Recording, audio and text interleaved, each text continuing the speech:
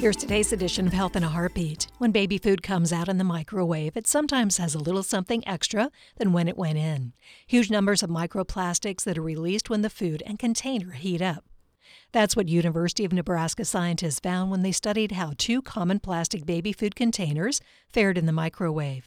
In some cases, more than 4 million microplastics and 2 billion nanoplastics were released for every square centimeter of container. Their study was published in the journal Environmental Science and Technology.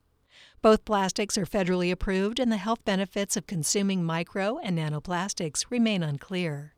But unlike the well-studied plastic baby bottle, the researchers found no such studies for plastic leaching in baby food containers.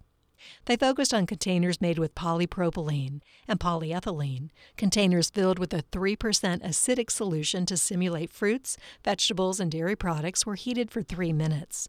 The results varied widely by container type and the liquid inside. Infants drinking products with microwaved water and toddlers consuming microwave dairy products were deemed to be at the highest risk for ingesting plastic. The scientists then exposed embryonic kidney cells to the actual plastic particles that infants might consume over a period of days. After 2 days, just 23% of the kidney cells had survived. The scientists say more study is needed, especially about how plastic infiltrates cells. Until then, or until different plastics are developed, here's an option: microwave baby foods in non-plastic containers. This edition of Health in a Heartbeat is brought to you by University of Florida Health, committed to advancing excellence in patient care, research, and education, and by WUFT-FM. For more information or to subscribe to our weekly e-newsletter, please visit our website, heartbeatradio.org.